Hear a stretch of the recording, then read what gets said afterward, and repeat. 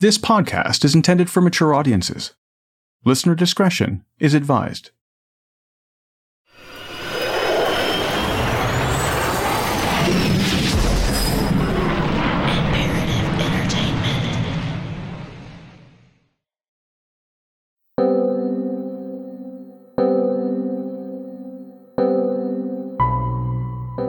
On a gray, rainy morning, a white car drove up the driveway to a house in a quiet South Florida neighborhood. The driver parked and casually walked to the front door, carrying balloons and a bouquet of flowers. When 40-year-old Marlene Warren greeted the stranger, who wore a bright orange wig, red nose, and painted face, she smiled pleasantly. Marlene had loved clowns since she was a child. When the grinning stranger handed her the festive balloons and flowers, Marlene remarked, "Oh, how pretty." A second later, Marlene was dead, and the clown bearing gifts would calmly walk back to the car, drive away, and disappear. In a bizarre cold case, like a scene straight out of the Hollywood film It. Cold case involving a killer clown. ABC's Lindsay James. This case haunted a family and a Florida community for years. My name is Eric Crosby. Welcome to True.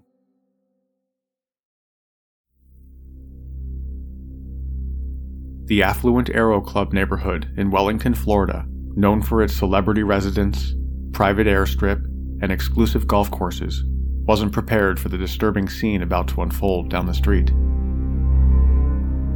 On May 26, 1990, Marlene Warren, along with her 21-year-old son and a group of his friends, were enjoying a relaxing Memorial Day weekend. It had started to rain, and the winds had started to pick up, but otherwise it was a quiet and uneventful Saturday morning. It was nearing 11 a.m. when the white Chrysler LeBaron pulled up to the house. In the clown's gloved hands were the two balloons, one with a picture of Snow White, the other with the words, "You're the greatest," along with a bouquet of flowers. Smiling wide through the sinister, painted-on happy face, the clown handed the gifts to Marlene, who accepted them graciously. Almost immediately, and without saying a word, the fully costumed stranger pulled out a pistol and at point-blank range fired a single shot, striking Marlene in the face. As Marlene's son raced to the doorway where his mother was now crumpled in a pool of blood, the clown calmly walked back to the driveway. Before getting in the car and driving away, the clown stopped, turned around, and looked directly at Marlene's son. He would later tell police that he clearly saw brown eyes under the horrifying painted face looking back at him. Marlene Warren died 2 days later. The clown was never seen again. A very memorable, shocking, and bizarre crime that happened in this Wellington community, a very quiet, exclusive Wellington woman, Marlene Warren. A person dressed as a clown shot her after she opened her front door.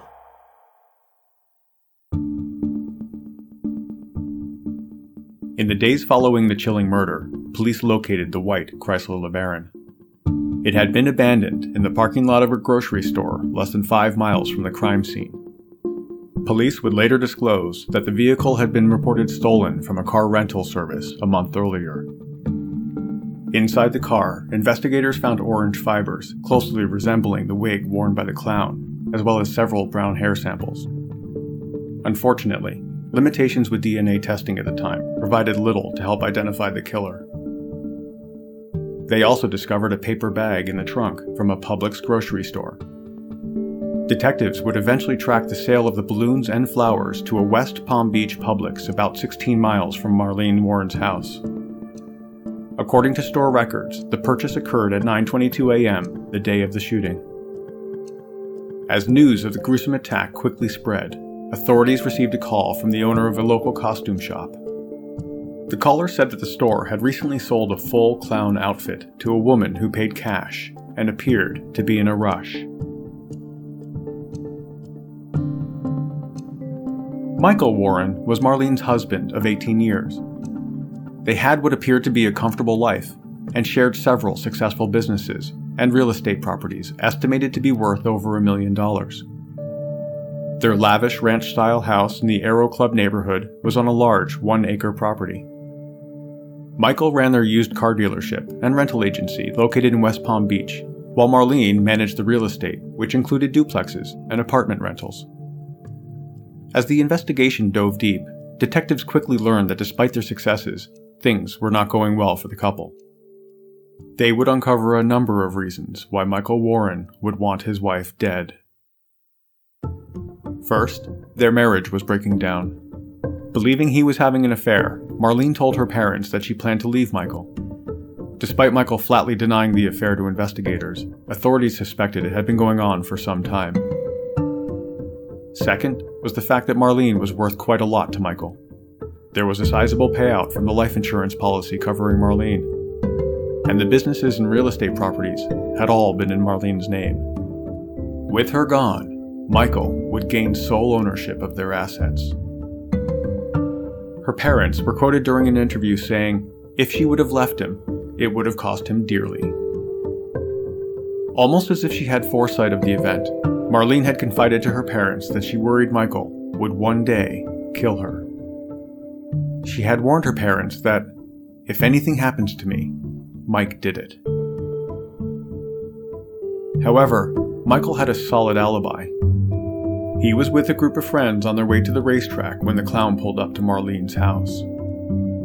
Police were forced to admit that he could not be the killer in the clown costume. Michael was removed as the primary suspect, but authorities were still confident that he was, somehow, involved. Investigators were forced to pursue other avenues. They began by investigating the couple's businesses. Bargain Motors, Inc., the business Michael operated, included the car dealership and rental agency. As authorities interviewed associates, they too suggested that Michael had been having an affair, apparently with one of his employees. They also spoke of unscrupulous business practices. Although not something they were looking for, investigators discovered that Michael routinely tampered with the mileage on his rental cars. This enabled him to have repairs covered by warranties otherwise expired, and the lowered mileage allowed him to sell the used cars to unsuspecting buyers at inflated rates. Unfortunately for Michael, and totally unrelated to his wife's death, 5 months after the murder, prosecutors charged him with 11 counts of grand theft, 21 counts of odometer fraud, and 10 counts of petty theft. Michael Warren was found guilty in August 1992 of 43 felony counts. Michael faced a possible life sentence for these crimes, which seemed excessive to the judge. During the sentencing, the judge angrily reprimanded prosecutors and said it was a clear case of selective prosecution due to their failure to build a murder case. In other words, they couldn't build a case for the murder, so they were trying to send him to jail for something else. The judge was having none of it, and Michael was ultimately sentenced to 9 years in prison. He was released in 1997 after serving almost 4 years, and he quickly dropped from the public eye.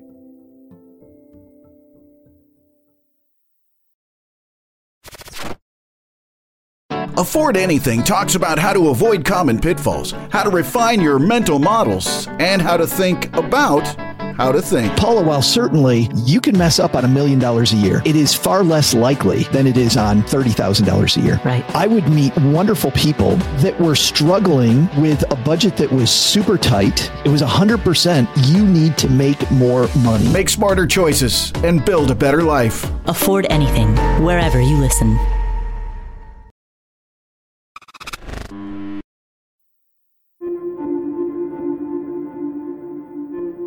As previously mentioned, interviews with Michael's associates turned up more information about the alleged affair with one of his employees. 27-year-old Sheila Keene was hired to repossess cars on behalf of the dealership and rental agency. She was described by acquaintances as an attractive, streetwise, and tough woman who wasn't afraid to go into the roughest neighborhoods to do her job. Associates told investigators that Michael and Sheila would often take extra long lunches together. They would schedule business trips together and spend a lot of time at her apartment. They were at Sheila's place so often that neighbors assumed they were married. In October 1990, after Michael Warren had been ruled out as the killer, authorities confirmed publicly their belief that the clown was a woman. Behind the scenes, authorities turned their investigation to Sheila Keene. Detectives eventually collected a tremendous amount of circumstantial evidence against her. The Publix store, where the balloons and flowers were sold, was located directly across the street from Sheila's apartment. The cashier at the time remembered the shopper was a woman with long, brown hair.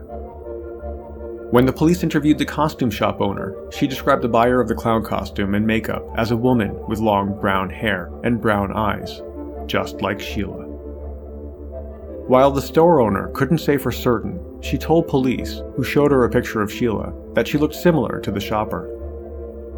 Several months into the investigation, detectives also learned that when Sheila lived in the small town of Pahokee, Florida, she reportedly dressed as a clown to entertain children at a local business event. Sheila had always denied this, but people in attendance remembered her.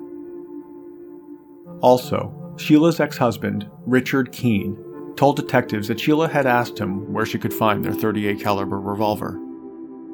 Richard Keene told police that he couldn't give it to her because it had gone missing sometime earlier. Later in the investigation, forensic analysis would indicate that Marlene Warren was killed using a .38 caliber handgun. And the stolen white Chrysler LeBaron driven by the clown the morning of the shooting? Authorities traced that car back to Bargain Auto Rentals, Michael Warren's business. In fact, it was Sheila Keene who reported it stolen. Despite all this circumstantial evidence, during police questioning, Sheila asserted her innocence. She maintained that there was no intimate relationship with Michael Warren. She also insisted that on the day a clown shot Marlene in the face, she was on the job repossessing cars. A week after Marlene's death, and search warrant in hand, detectives entered Sheila's apartment. They were hoping to find concrete evidence proving Sheila Keene was the killer clown, such as the orange wig and clown suit.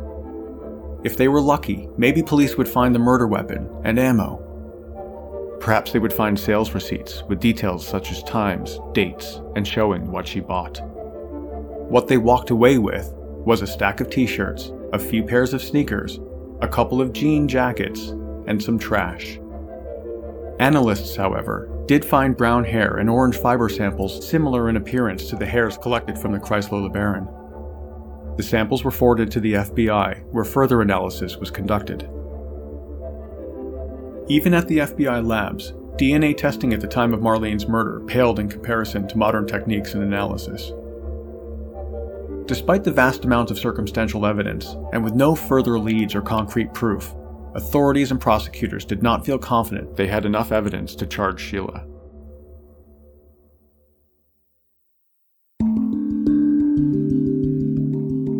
The weeks and months following Marlene Warren's murder turned into years. The clown was never caught. No one was ever charged. In 2000, the lead detective at the time of the killing, Bill Williams, was quoted saying, "We were hoping to get the state attorney to prosecute, but there was always some doubt as to who the trigger person was." He went on to say, "This case was a series of circumstances that pointed in one direction. Just because you can point the finger doesn't mean that you have enough to convict them." In 2002, 12 years after the clown gunned down Marlene, Michael Warren and Sheila Keene married. A couple of years later, in 2004, they moved to the quiet Blue Ridge Mountains of Washington County, Virginia, where they've lived quietly since.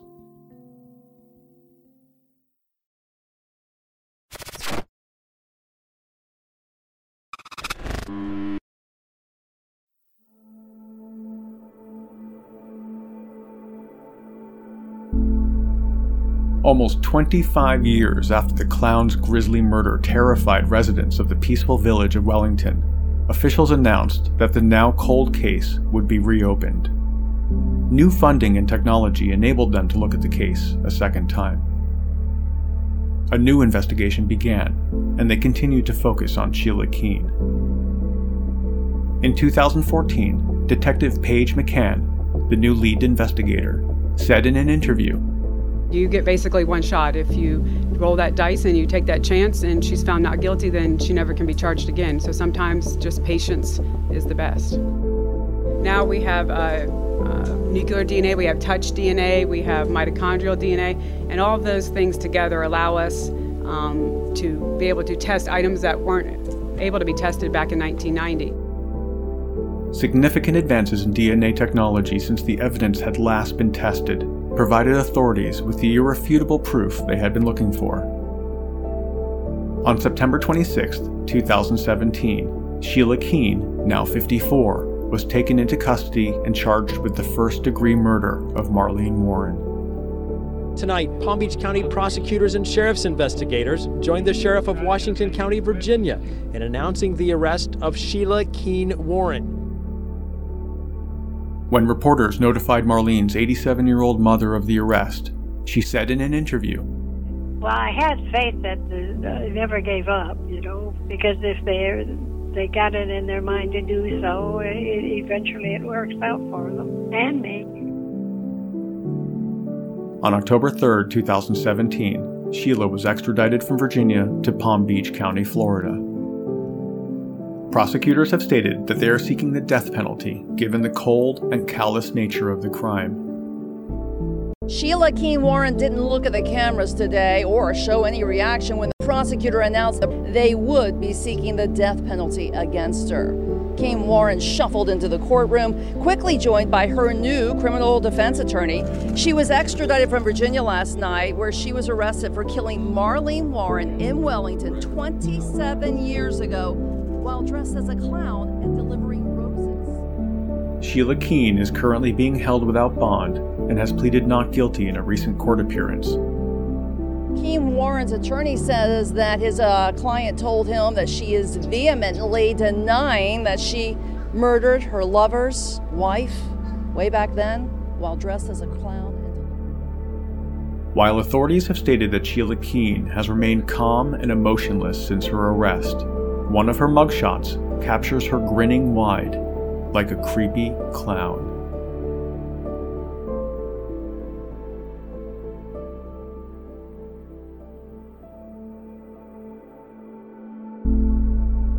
True is a production of Imperative Entertainment. This episode of True was researched and written by me. The executive producer is Jason Hoke of Imperative Entertainment. Cover art and design was created by Jenna Sullivan. True was created and is produced by me. Comments? Questions? Get a hold of us at podcasts@imperativeentertainment.com. A huge thanks for listening.